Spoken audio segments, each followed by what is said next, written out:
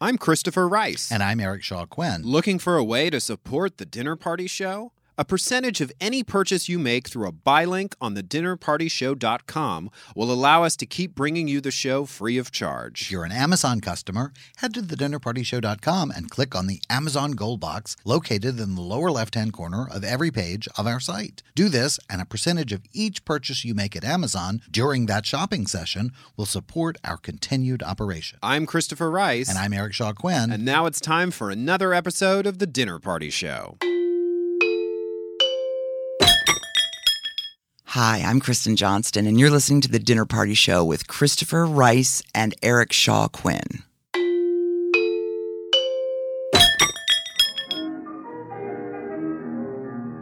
I went to a marvelous party. Facts. Most people don't even know the facts. They go with their gut, don't and have the only enough thing their depth to gut last cares for an about entire is season. money. Christopher, this is only going to work if we speak one at a time. Fine. You first, Eric.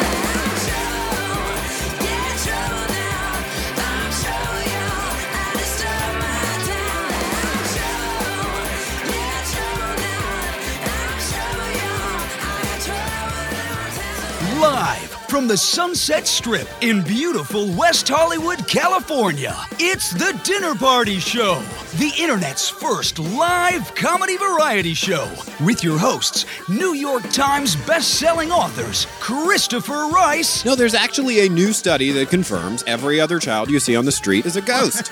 And Eric Shaw Quinn. I don't want to talk too much, but... Okay, we're going to take up a collection for the stained glass window. Now we want the dirt. Featuring reports from their largely unqualified staff of special correspondents. Sex is like Christmas. It's the not knowing what you're going to get that makes it exciting.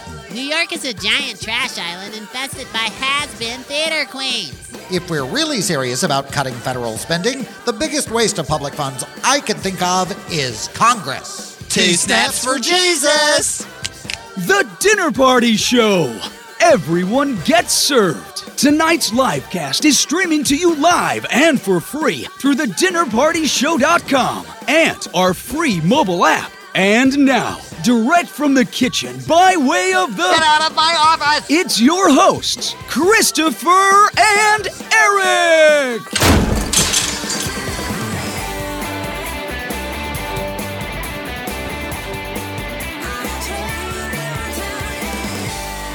Good evening, I'm Christopher Rice. And I'm Eric Shaw Quinn, and you're listening to the Dinner Party Show's livecast for April 19th, 2015. And tonight we will not be talking about ESPN's Britt McHenry. Who? Under fire this week due to leaked video of her verbally berating a towing company employee as she tried to retrieve her car. Yikes. We won't be repeating the comments she made about the employee's weight or teeth or possible mobile residence. Been there. We also won't be speculating about whether or not McHenry should have been fired, not for her cruel remarks, but because she was informed by the employee that her tirade was being recorded and she continued to engage in the tirade anyway. Double down. Whether or not a TV news personality should be sensitive to the knowledge that a camera is rolling, given how many cameras are involved in TV production, is really ESPN's issue to decide. Right? Because we're not talking about it. That said, we will also not be discussing the social media hashtag fire Britt McHenry. It's quite a mouthful. As if it were a crime against our legal system on par with the Oxbow incident. Wow. McHenry has been suspended for a week, and rushing to judgment over a selectively edited video is something we'll leave to radical right-wing media. That said... What else would they do? Thanks to this incident, these two homosexuals who host the Dinner Party Show now know who the fuck Britt McHenry is. Right? We still just have no clue what ESPN I have no... It's the Highlighter Soccer Network. Okay. Well, good for her. I hope they have a great time, and I'm glad she got her car back. That can be a huge hassle. Really, I hope it was worth it. I guess so. Better be a great fucking car. I hope it's a great car, yeah. Okay, also, we did not know what to say when we heard that some states are considering legislation to allow guns on college campuses. That's right, guns in the hands of large groups of people we don't even trust to choose their own core curriculum. What could possibly go wrong? But in the rush to make the stupidest possible response to this epidemic of mass shootings in this country, because every nitwit, nutbag, and pinhead already has a fucking gun, Texas and, you guessed it, Florida, among others, are moving to get guns into the hands of the very people who can't seem to manage to have a social event without raping each other or creating a racist incident. How could anyone find fault with arming drunken rapists? I know I'd feel more secure. All we can say is that we think that if any such bill is proposed, it should be amended to include language that allows sniper rifles in the galleries at state houses where any such legislation is being considered. That way, trigger-happy state representatives can relive their college days every time they show up for work, or maybe they'll pick up the fucking Clue phone and see what a truly terrible idea this really is. Either way, we don't have anything to say about it. Yeah, but you made it through trigger-happy state representatives, and that's all that matters about tonight's show. Okay, also not being discussed on tonight's show, Rick Santorum's proclamation to right-wing radio host Hugh Hewitt that he would not attend a gay wedding if he were invited to one. This ludicrous and offensive statement presumes that Rick Santorum gets invited to stuff, so we're not talking about it. As if. Invite that asshole anywhere. We were also shocked and saddened to learn that after struggling for so long for the right to marry and even having to involve the Supreme Court to restore our rights as citizens here in California, several among us chose to get married on The Price is Right. That's right. Drew Carey, who we love, held a mass wedding Sun Young Moon style on the set of Price is Right just prior to the showcase portion of the evening as they vamped the show's theme song on a Wurlitzer, and Drew wished all the happy couples $1 on the big wheel of life. Frankly, we were stunned into silence. It's funny, it's campy, it's charming, and in 20 years when the new wears off, we can start getting married on The Price is Right and while we're jumping out of planes and underwater. But come on, gay people, we've been setting the style at pretty much everything since the Renaissance. Indeed. Let's not give in to kitsch quite yet. I honestly think we're going to have to live down a few pride parades before it's all over. Anyway, we still can find our voice to congratulate all those people Mr. Carey married, and honestly, we can't help but be delighted that gay people have the right to get married as badly as everyone else, at least in 37 states. 37 and counting. Right? Also not being discussed tonight, Republican presidential contender Marco Rubio's response to Fusion host Jorge Ramos that he would attend a gay wedding if he were invited to one. This statement is ludicrous because it assumes there are gay people who might want Marco Rubio at their wedding. Right? Also not being discussed tonight, the forthcoming nuptials of Hugh Hewitt and Fusion host Jorge Ramos, who can't stop asking people about their forthcoming gay wedding. We'll clue you in on whether Santorum and Rubio... Santorum, I knew it! I knew I wasn't going to make it! Santorum and Rubio made the guest list. And we'll see if Drew Carey is free. Absolutely. And that Wurlitzer of his. Also, from the nation's leading closet case... Tony Perkins, we hear that you compare dealing with gay people to talking to Satan. First, if you're talking to Satan, you need to get professional help immediately. And second, go suck a dick. Yeah, please. We'll all feel better, especially you. But that's all we have to say about you. As for everything else, it's still on the table on tonight's live cast of The Dinner Party Show. You're listening to The Dinner Party Show with Christopher Rice and Eric Shaw Quinn. Enjoy the hors d'oeuvres, but don't fill up. There's plenty more to come. Welcome back to The Dinner Party Show. I'm Christopher Rice. And I'm Eric Shaw Quinn. And I'm being informed by our manservant Shea Butters, who patrols our Facebook page during the live show and after, that there is great excitement among the party people about our guest tonight. Miss Heather Matarazzo is in our green room enjoying... get in line. I'm already excited about that. We are very excited. She's amazing, and she's even more beautiful in person than she is in the movie. She is absolutely stunning, and we are going to talk to her about a variety of things, and we have some questions for her that came through on the party line. And the party line, in case you've never heard us talk about it before, is 323-PEZ-TDPS, and it's a voicemail line you can use anytime, day or night, to leave us a voicemail. And if you've never heard us talk about it before, welcome to The Dinner Party Show. We're a weekly comedy variety broadcast here live on the internet. We have a lot going on this week. We have a lot of business to cover. First, I want to show you something special. Well, I call it all. You call it all fun. I call it business. I just like to have a good time. You really do. No matter where you are. No matter what's going on. It could be airport security, and you like to have a good time. That's how I roll. We launched a program recently, which we will have a promo about later in the show, so we won't talk about it too much at the risk of repeating ourselves, called Christopher and Eric's Favorites. And we selected a book. I selected a book for that called The Storm in the Darkness by Sarah M. Craddock. And two of your favorite things. Three, if you count Ms. Craddock. Storm, Darkness, and Sarah Craddock. Yeah, three of my favorite things. She has put our seal... Christopher and Eric's Favorites on the back of her book. That is so amazing. Look at that. Wow. I posted... That's really fast. Welcome to the new age of digital publishing, my friend. Isn't the modern world astonishing? It's amazing. Flush toilets and electric lights and... scented candles. Right, and our seal on the back of Sarah Craddock's book. Yeah, not 3 weeks after we launched the program. How cool is that? So go to Christopher and Eric's Favorites at thedinnerpartyshow.com and check out Sarah's book if you sound interested. There is another book coming down the pike this week. If you sound interested? If it sounds interesting. If I sound interested or if you just think I'm bullshitting you right now, don't go check out the book. Because Lord knows we talk a lot of crap here on the Dinner Party Show. Hashtag mine somewhere else. Eric Shaw Quinn, I have a question for yes, you. Dear. Okay, so my mother is putting out more porn this week. And we have the Dinner Party Show has a history with this. And with you, it really is mommy porn. You can say it and not get in trouble with anyone. I can call it mommy porn. And no, I write erotic romance, and my colleagues in 1001 Dark Nights do not like the term mommy porn. They find it offensive and But this is a rare this exception. is my mommy writing some porn. So, this is a rare exception to that rule. This is a book called Beauty's Kingdom. It is the next installment in her Sleeping Beauty series. It has gotten rave reviews. It has gotten reviews on a level that hasn't been prepared for because erotica didn't get reviewed this wide. Intergalactic? Yeah, like Saturn gave it a big thumbs up, and Matthew 3 McConaughey rings. came back through the black hole and 3 rings. I knew there was a reason I keep you around. Well, that's it. Now we're done. I can leave now. We have an affiliate link for Beauty's Kingdom going up on the Facebook page now. We will have a product page up on the dinnerpartyshow.com at the end of the day on Monday. So if you're listening to the podcast or one of our encores, you can go back to thedinnerpartyshow.com and buy the book there, and we'll get a percentage of the sale. All right, I think I covered almost all the business. We can almost have fun. There's one more thing. There's more business. Oh, my God. There's a lot of thing. business. We're a very business-like group here at the Dinner Party Show. We really are. Ask anyone. Except people who've done business with us. Oh, God, those bitches are trying to get us to do more work for them. Oh, my God, the emails. Anyway...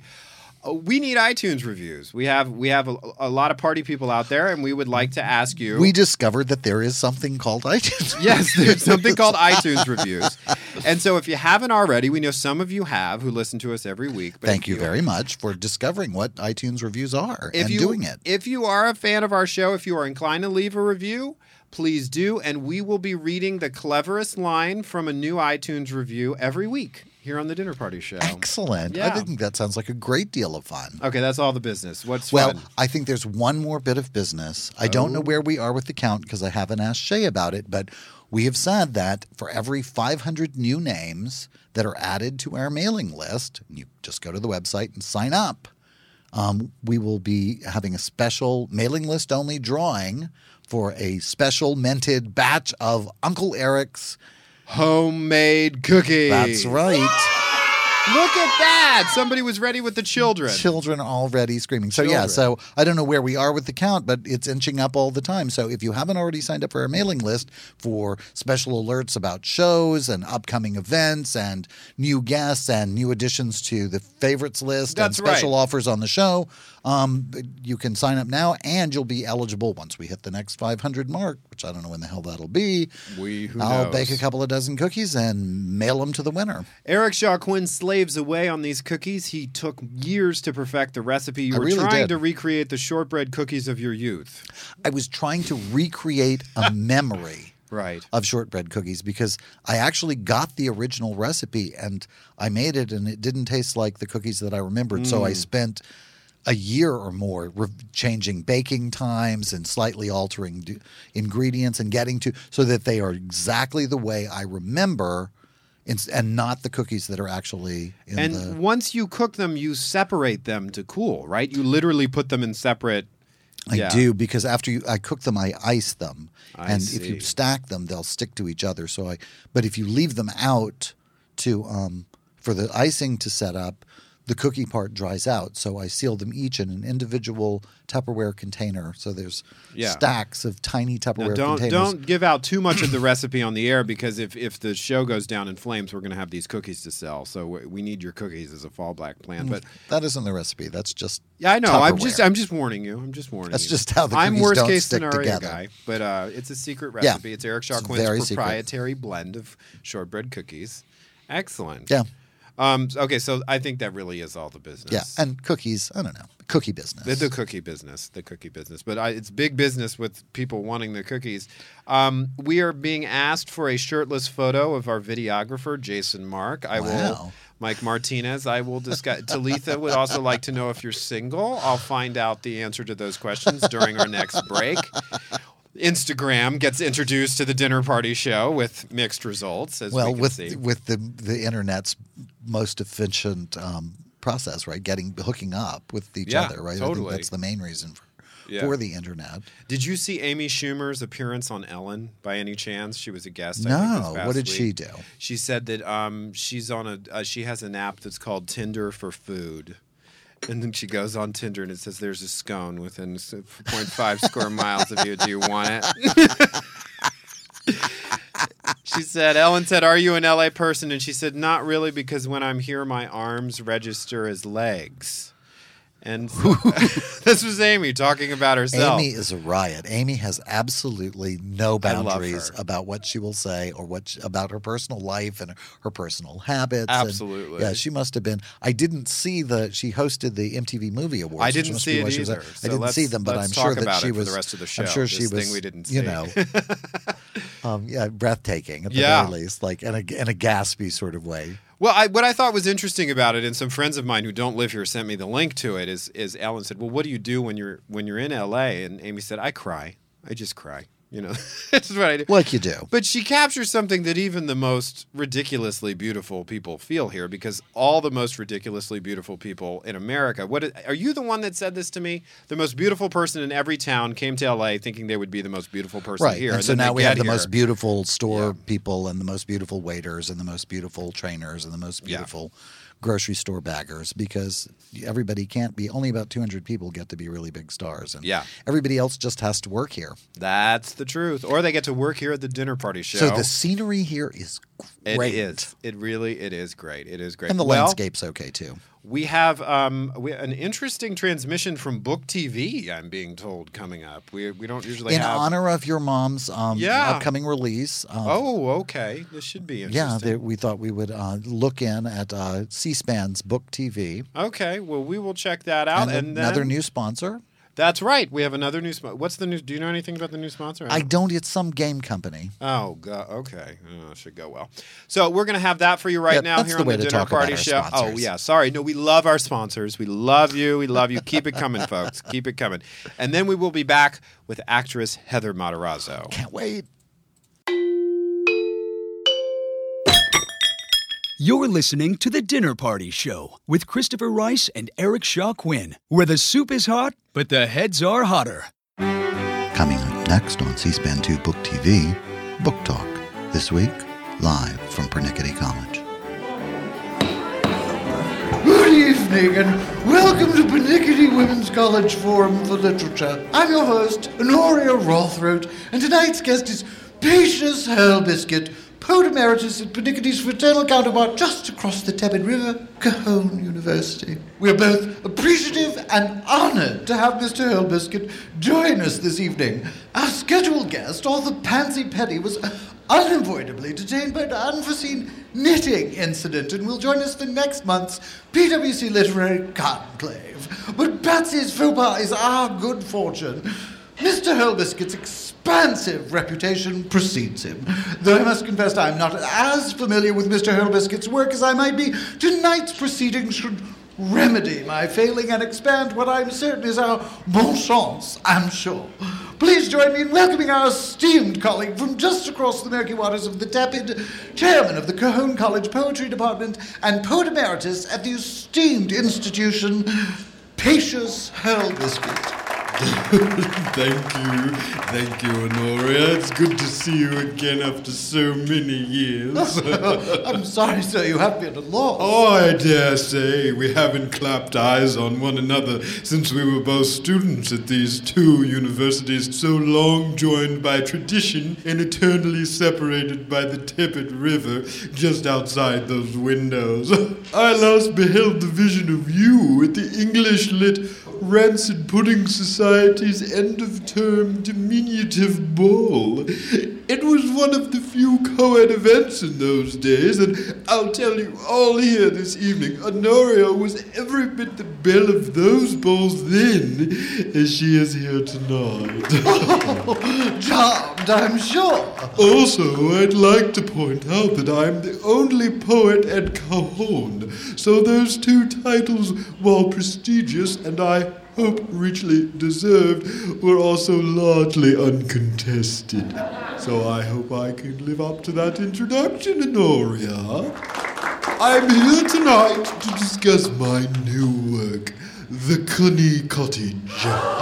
A collection of my odes to that most wonderful and indeed my most favored part of every woman. Indeed.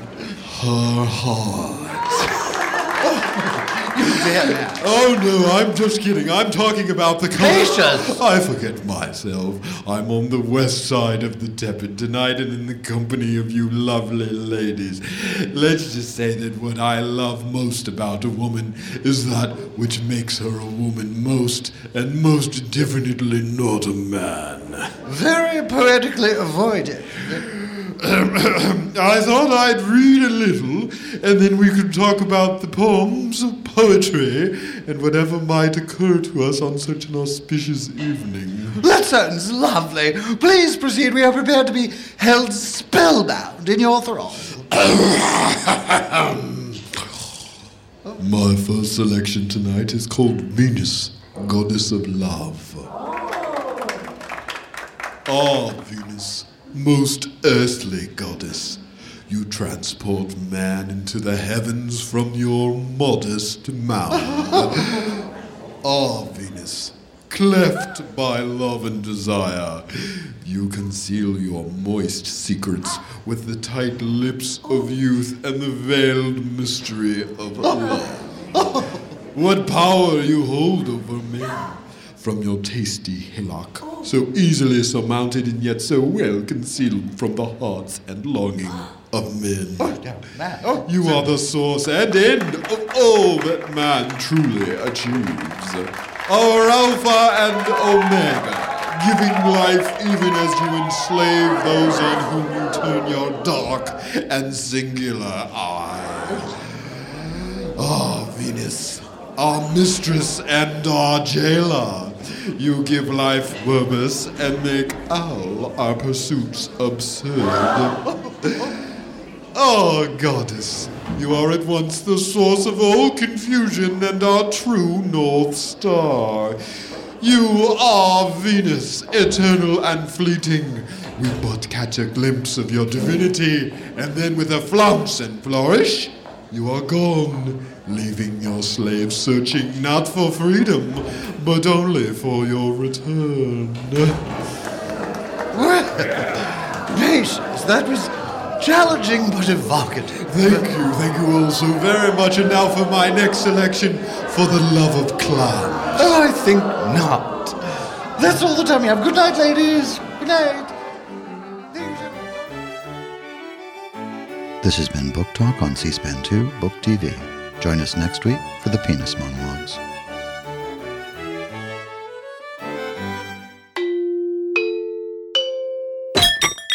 Tired of dining alone? Enjoy the Dinner Party Show with friends. Like us on Facebook and become one of our party people. Then, during our live shows on Sundays at 8 p.m. Eastern, 5 p.m. Pacific, you can join the conversation and post questions for Christopher, Eric, and their guests. During the week, drop in for tasty side dishes, show updates, and fun with the other party people. The Dinner Party Show. You are the life of our party.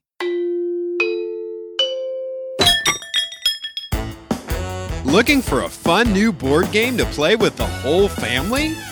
Sure, I guess. I mean, why not?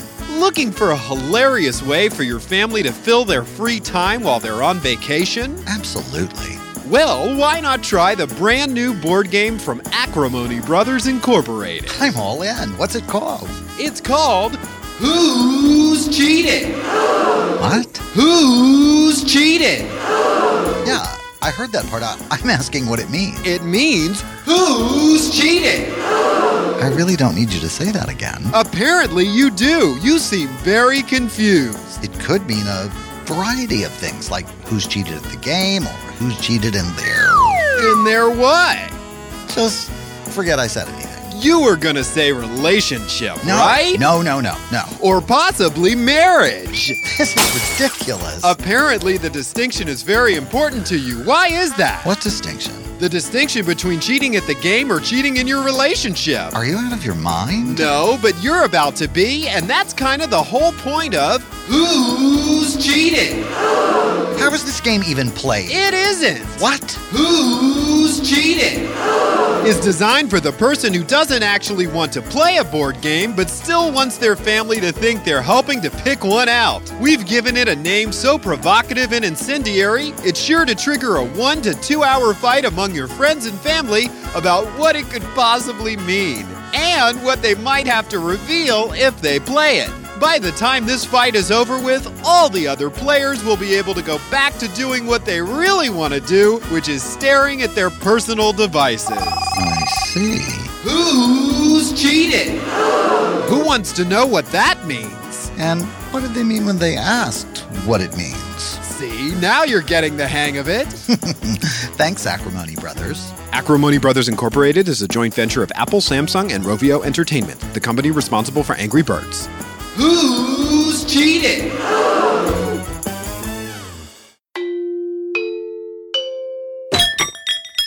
You're listening to The Dinner Party Show with Christopher Rice and Eric Shaw Quinn. Let's dish. Welcome back to The Dinner Party Show. I'm Christopher Rice. And I'm Eric Shaw Quinn. And we are joined by the lovely, the supremely talented Heather Matarazzo. I need a sound effect for Heather. There's the children.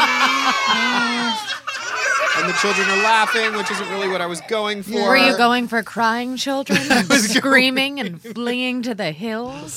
Wait, do I have those? Boo, no. We don't want the boo. That just reminds me of my childhood. Right? Okay, so we were playing a game earlier. What in your Wikipedia entry is true? Mm-hmm. And there's a story in there about how you were discovered. Mm-hmm. You took over the microphone at a fundraiser of some sort. Is this true? I'll let you tell the rest of it if it's true. How old were you? It's half true. It was a dress rehearsal. I was 7 years old. I was a dancer. Mm-hmm. And they had hired all of these people from Manhattan to come out to Long Island and participate. And everybody was complaining and didn't want to be there, and they were tired because the head of this dance company was very methodical, and it was a very important cause to her. And I grabbed the mic and I told everyone off, and I said, if you don't want to be here, leave. But we're doing this for... Shamed by a 7-year-old. Yeah, but we're doing this for children with AIDS. Oh, wow. You know, so it's not about you. Right. Get on board or go home. Right. And a talent agent was in the audience and saw this? Somebody that was hired from Manhattan to come out to Long Island saw this, and I guess an actress was born, and said, do you want to be an actor? And I said, yes. Yeah. And she had a manager, and she had the manager's card and gave it to me, and I gave it to my mom, and went into the city, met with this manager, and I was this quirky-looking kid with, you know, weird teeth and thick hair. And you're beautiful hair. Thank you. Yeah. And I started going on auditions and booking jobs right away. And wow. Yeah. How old were you when you did Dollhouse? I was 11. My God. I know. That's really, you were... like previous life. You were an actress in a previous life or something. That's astonishing, that performance from an 11-year-old. Thank you. And so what did life become for that 11-year-old? You were suddenly, how long a shoot was Dollhouse? It became a tragedy. doesn't like at all. a phoenix rising from the ashes. The truth is, it's so hard for me to answer a question like that because it's the only experience I've had. Right. So I've been acting my whole entire life. I started when I was 7, and it wasn't even something that I said I wanted to do when I grew up. Mm-hmm. Like, I want to be an actor, but I'm going to. And I didn't know if it chose me or I chose it, or if it was a little bit of both. But after Dollhouse came out, I did not realize the significance and the impact it would have on so many people. And I remember the first time I got recognized, it was at an airport, and this woman came up to me and said, "Your performance changed my life. Mm-hmm. This movie saved my life." Mm-hmm. And I feel as though it's overwhelming for anyone to hear, especially when you're first starting out in that quote-unquote fame game and getting recognized. But for a child, because I was probably 13 at the time, I didn't know what to do. And I'm a relatively shy person. Mm-hmm.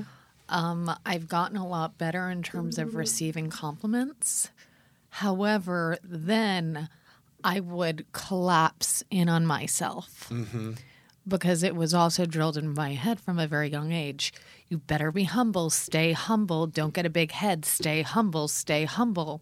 So I thought that acknowledging a compliment and looking at another human being and saying, "Thank you so much," meant that I was being rude. And I was being... Or arrogant to accept it. Or arrogant to right. accept it. Mm-hmm. And so I confused humility with humiliation. How would you normally react? Would you try to diminish the compliment? Because that's what I hear a lot of people do, including myself. I would say, "Thank you, thanks so much," and I would get very small. You would literally try to make yourself smaller, I would dim my light. Right? Yes, I would turtle. Yeah. In on myself, and now I have no neck.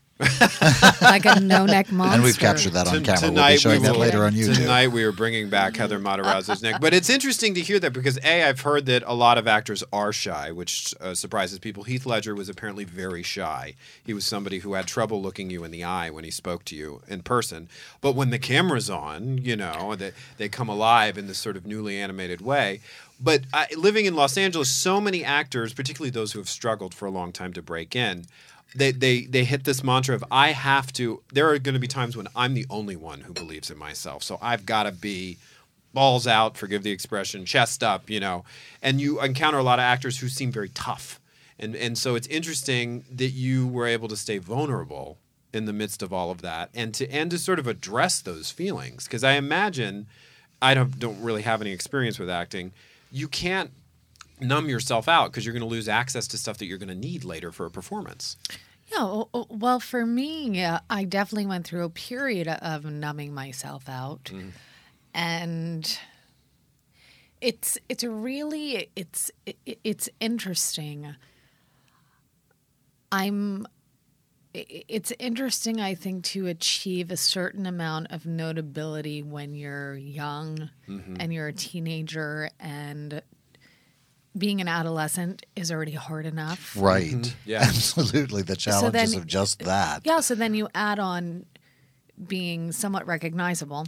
You won an Independent Spirit Award for that. I mean, it was a big deal. But then also for a character that was that was considered quote unquote ugly. That was considered unattractive. Right. And in my little 13-year-old head, when reporters would say, "How did it feel to play someone so unattractive?"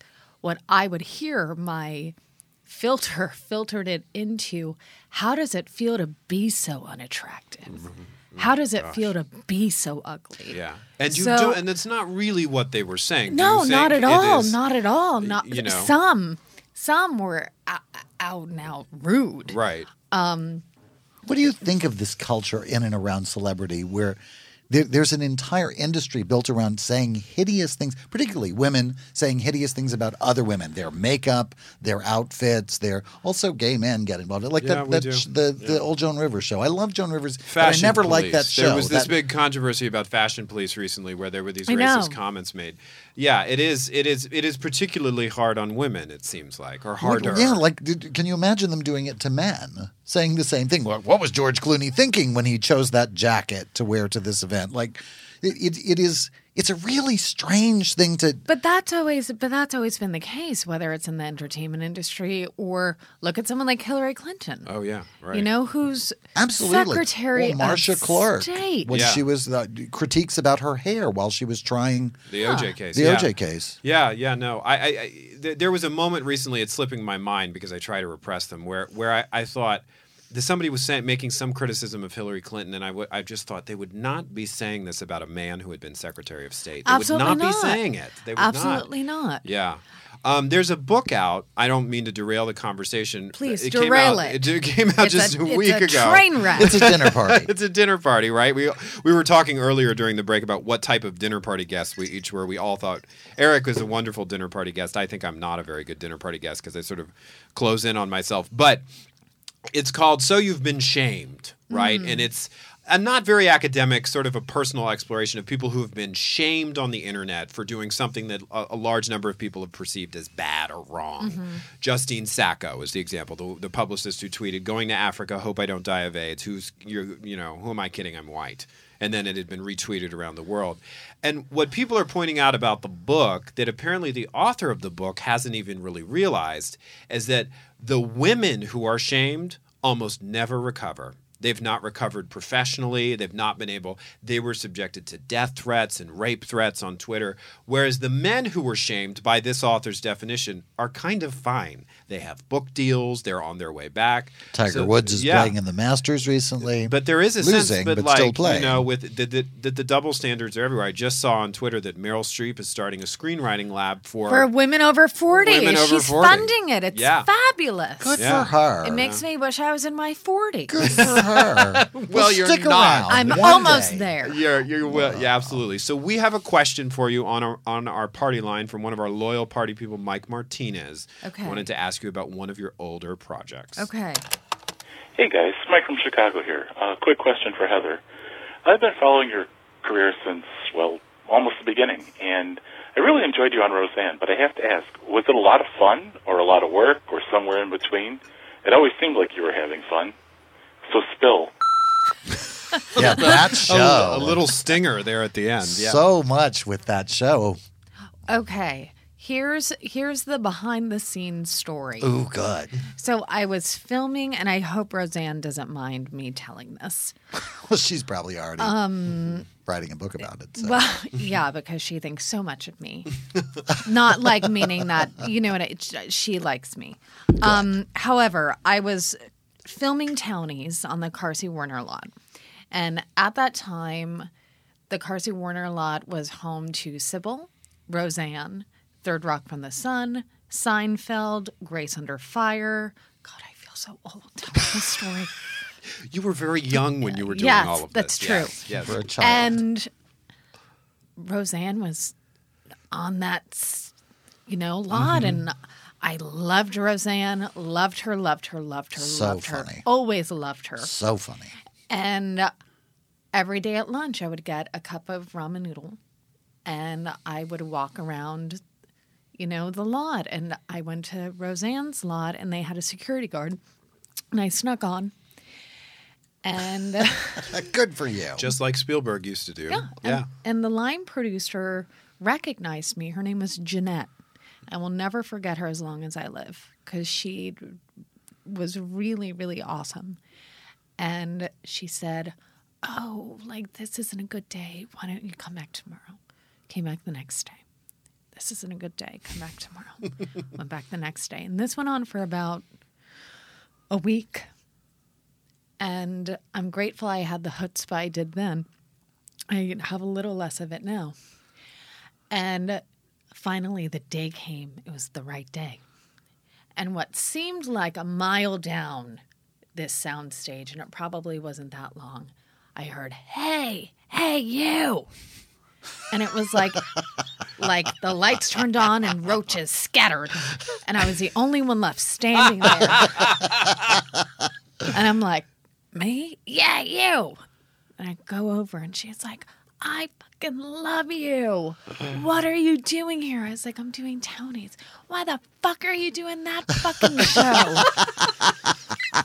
Yeah, that sounds like. Why didn't I know you were here? I want you on my show. And I was like, really? Though part of me was already like, is this part of like the Hollywood blah, blah, blah? Right, like, right. Let's do lunch. And she said, what kind of character do you want to play? And I was like, I want to play a strong, independent woman that has some problems.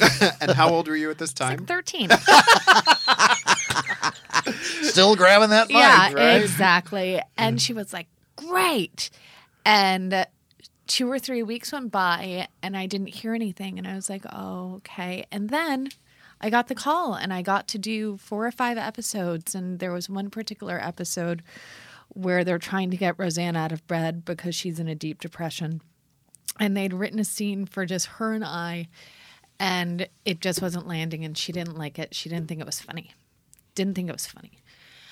She'd be like, this isn't funny. I want it written again. And this goes back to the point of, the double standards. If that was a man doing it, like Chuck Lorre, I've never met the man, and I'm sure he's lovely, but he's like the biggest person I can think of in terms of especially sitcom TV. He wouldn't be called a tyrant. He wouldn't be called anything except a gifted professional. Right. But with Roseanne, she was called difficult and a diva and hard to work with. But all I saw, and I just tweeted this the other day because we were talking about the DGA and their war on women in terms of women not being able to get any directing jobs. And I tweeted that like Roseanne was I was told was hard to work with, and she was strong and smart and fabulous. But she invited me into her trailer, and we improv'd the scene. Wow! And I made her laugh, and it was and still is one of the highlights of my life. I bet. And she was like, "Yeah, let's just go and improv." And we went and we did that scene.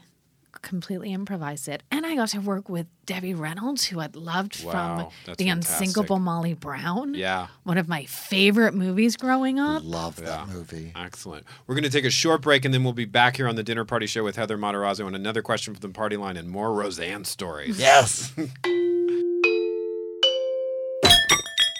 I'm Christopher Rice. And I'm Eric Shaw Quinn. The internet is full of people talking about stuff they hate. So on the dinnerpartyshow.com, we've decided to launch a new feature that's all about stuff we love. That's right. It's called Christopher and Eric's Favorites. Each month, we'll recommend a variety of products we just can't live without so that you can enjoy them too. You can visit Christopher and Eric's Favorites at thedinnerpartyshow.com, and that's where you can also sign up for our newsletter and be the first to know when new favorites are added to the site. And remember, if you use any of the buy links on thedinnerpartyshow.com, a percentage of your purchase will help support the operation of the show.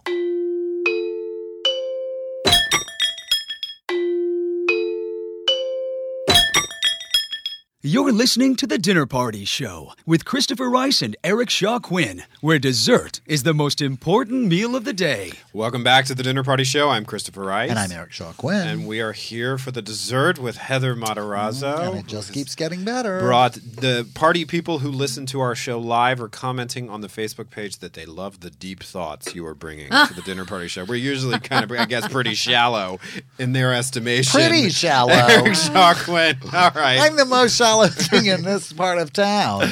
We talked about your work on Roseanne and improving a scene with Roseanne, and we have a question from our party line about another project that you did Another important theatrical release. Hi, Chris and Eric. Thank you for inviting Heather to your show this week. I really love it. My question is for Heather. And Heather, what was it like, or could you describe what it was like to perform your demise in Hostel 2? Oh, boy. Thank you. Let me preface this by saying when we talked about your forthcoming appearance last week, we both shared that we are too big of a ninny to watch Hostel 2. It's fine. I could barely watch it. Oh, my God. I can't imagine. Although I would think it would be a lot of fun to be in something like that. I wouldn't go, but I think I would love being in there one must of be those. a great sense of play in doing a horror movie like that. Yes. I don't think so. We'll let you take the reins. Maybe I'm wrong. I'll say this. Filming that scene took 2 days. Wow. We were filming in Prague, and there was no mat. It was me. I was hanging between 15 and 20 feet up in the air for 20 minutes at a time. Oh, wait a minute. So there was literally 15 feet between your head and the ground? Yes. Oh, my God. And I had practiced on an inversion machine for about a month. Okay. So it wouldn't be getting to film for 2 minutes and then get me down because I couldn't handle it. Mm-hmm. So I'd worked for a month and was able to hang upside down for about 15 to 20 minutes. Mm-hmm. And Jesus. my feet were in these straps. And when we first started filming, I started what I thought was my feet was slipping. Oh, God. And I had my hands, wrapped up behind my back and a thing in my mouth. And I was like, I'm going to die. I'm about to die. And I went into a blackout. Oh. And those 2 days, here's the really amazing gift.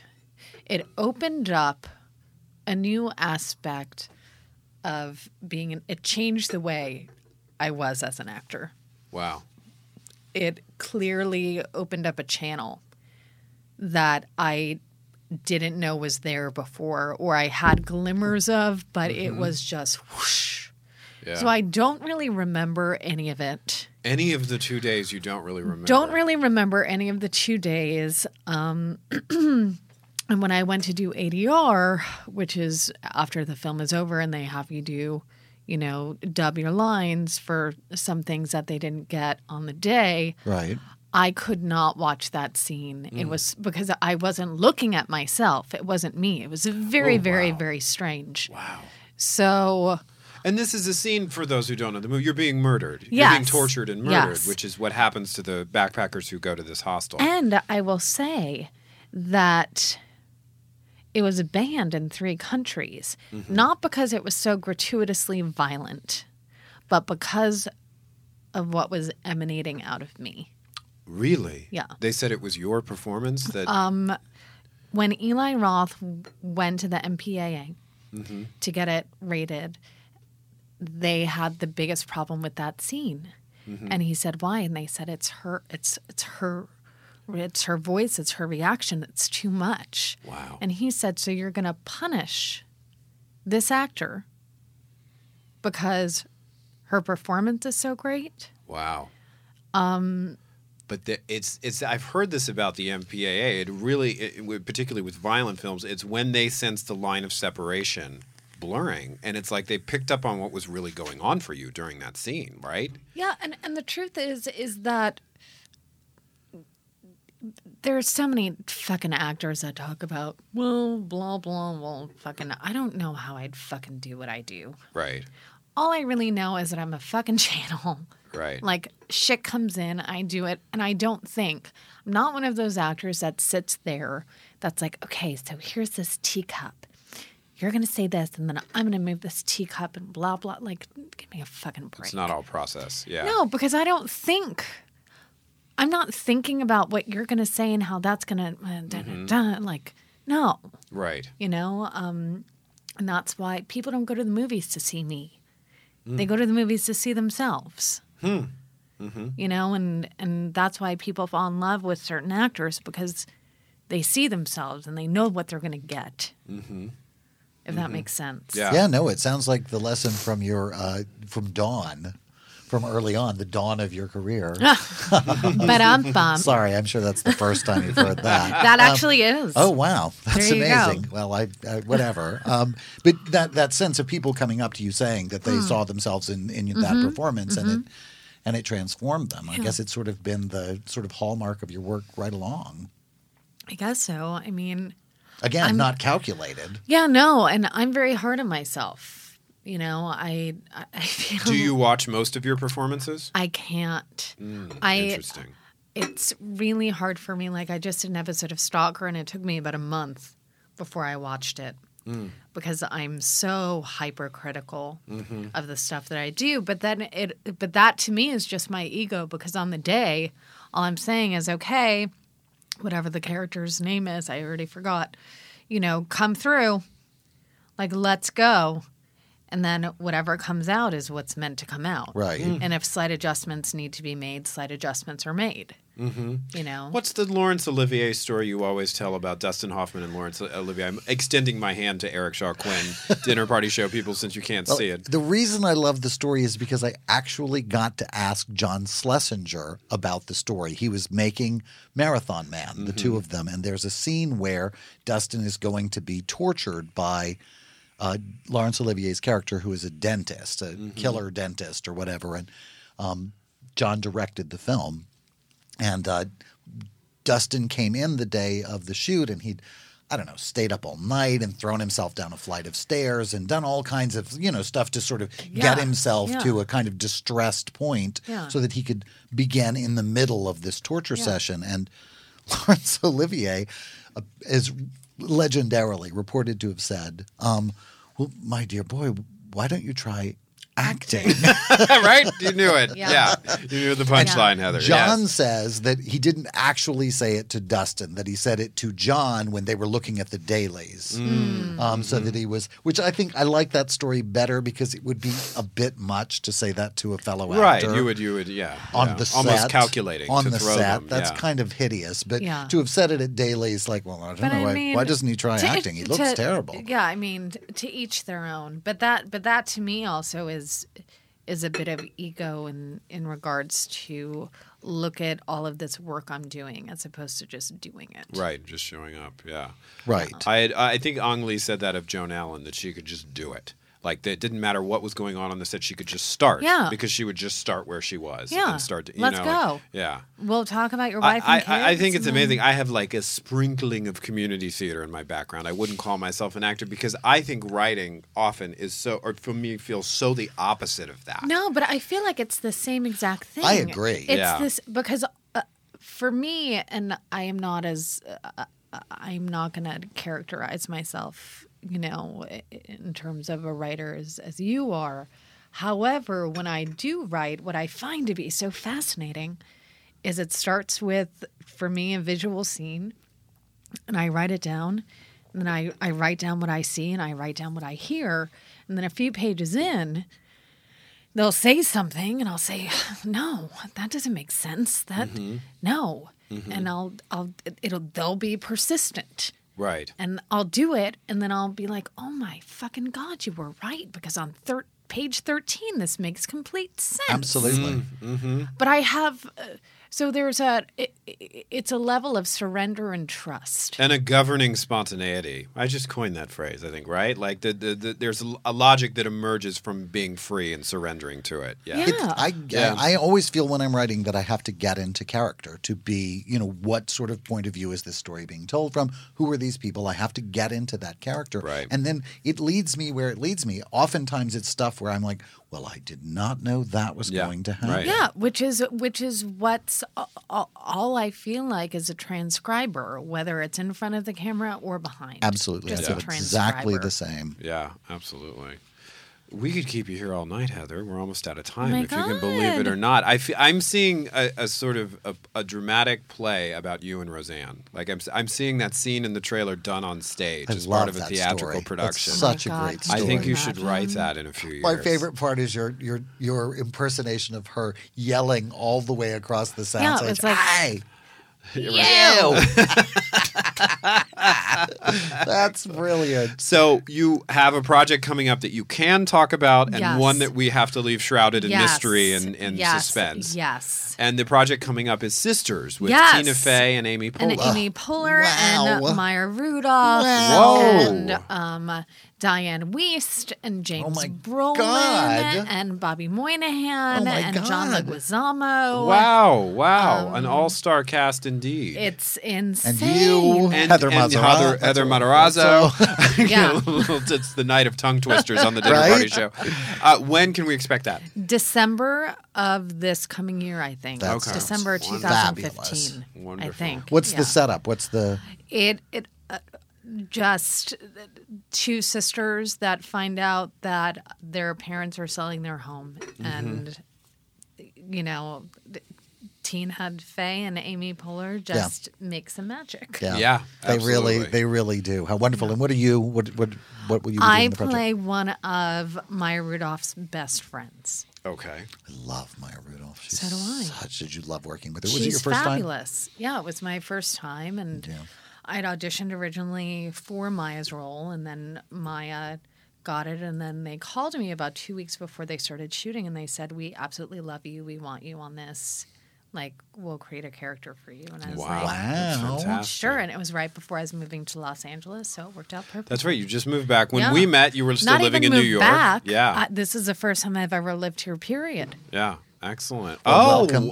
I just assumed, how myopic of me. I assumed Welcome every to the- actor lived here at some point. This is your first time ever. Well, welcome. Thanks. Welcome to this dollhouse. And we'll have, right? We'll have you back to talk about your early thoughts about living in Los Angeles and Your many Christopher other things. Isherwood period. Yeah. Well, thank you very much, Heather Matarazzo. It was lovely to have you here this evening. Thank you so much. And next week we will be joined by singer Sam Harris, who will be Over the Rainbow. Wowed the entire country with his rendition of Somewhere Over the Rainbow, which won Star Search, right? He won Star Search.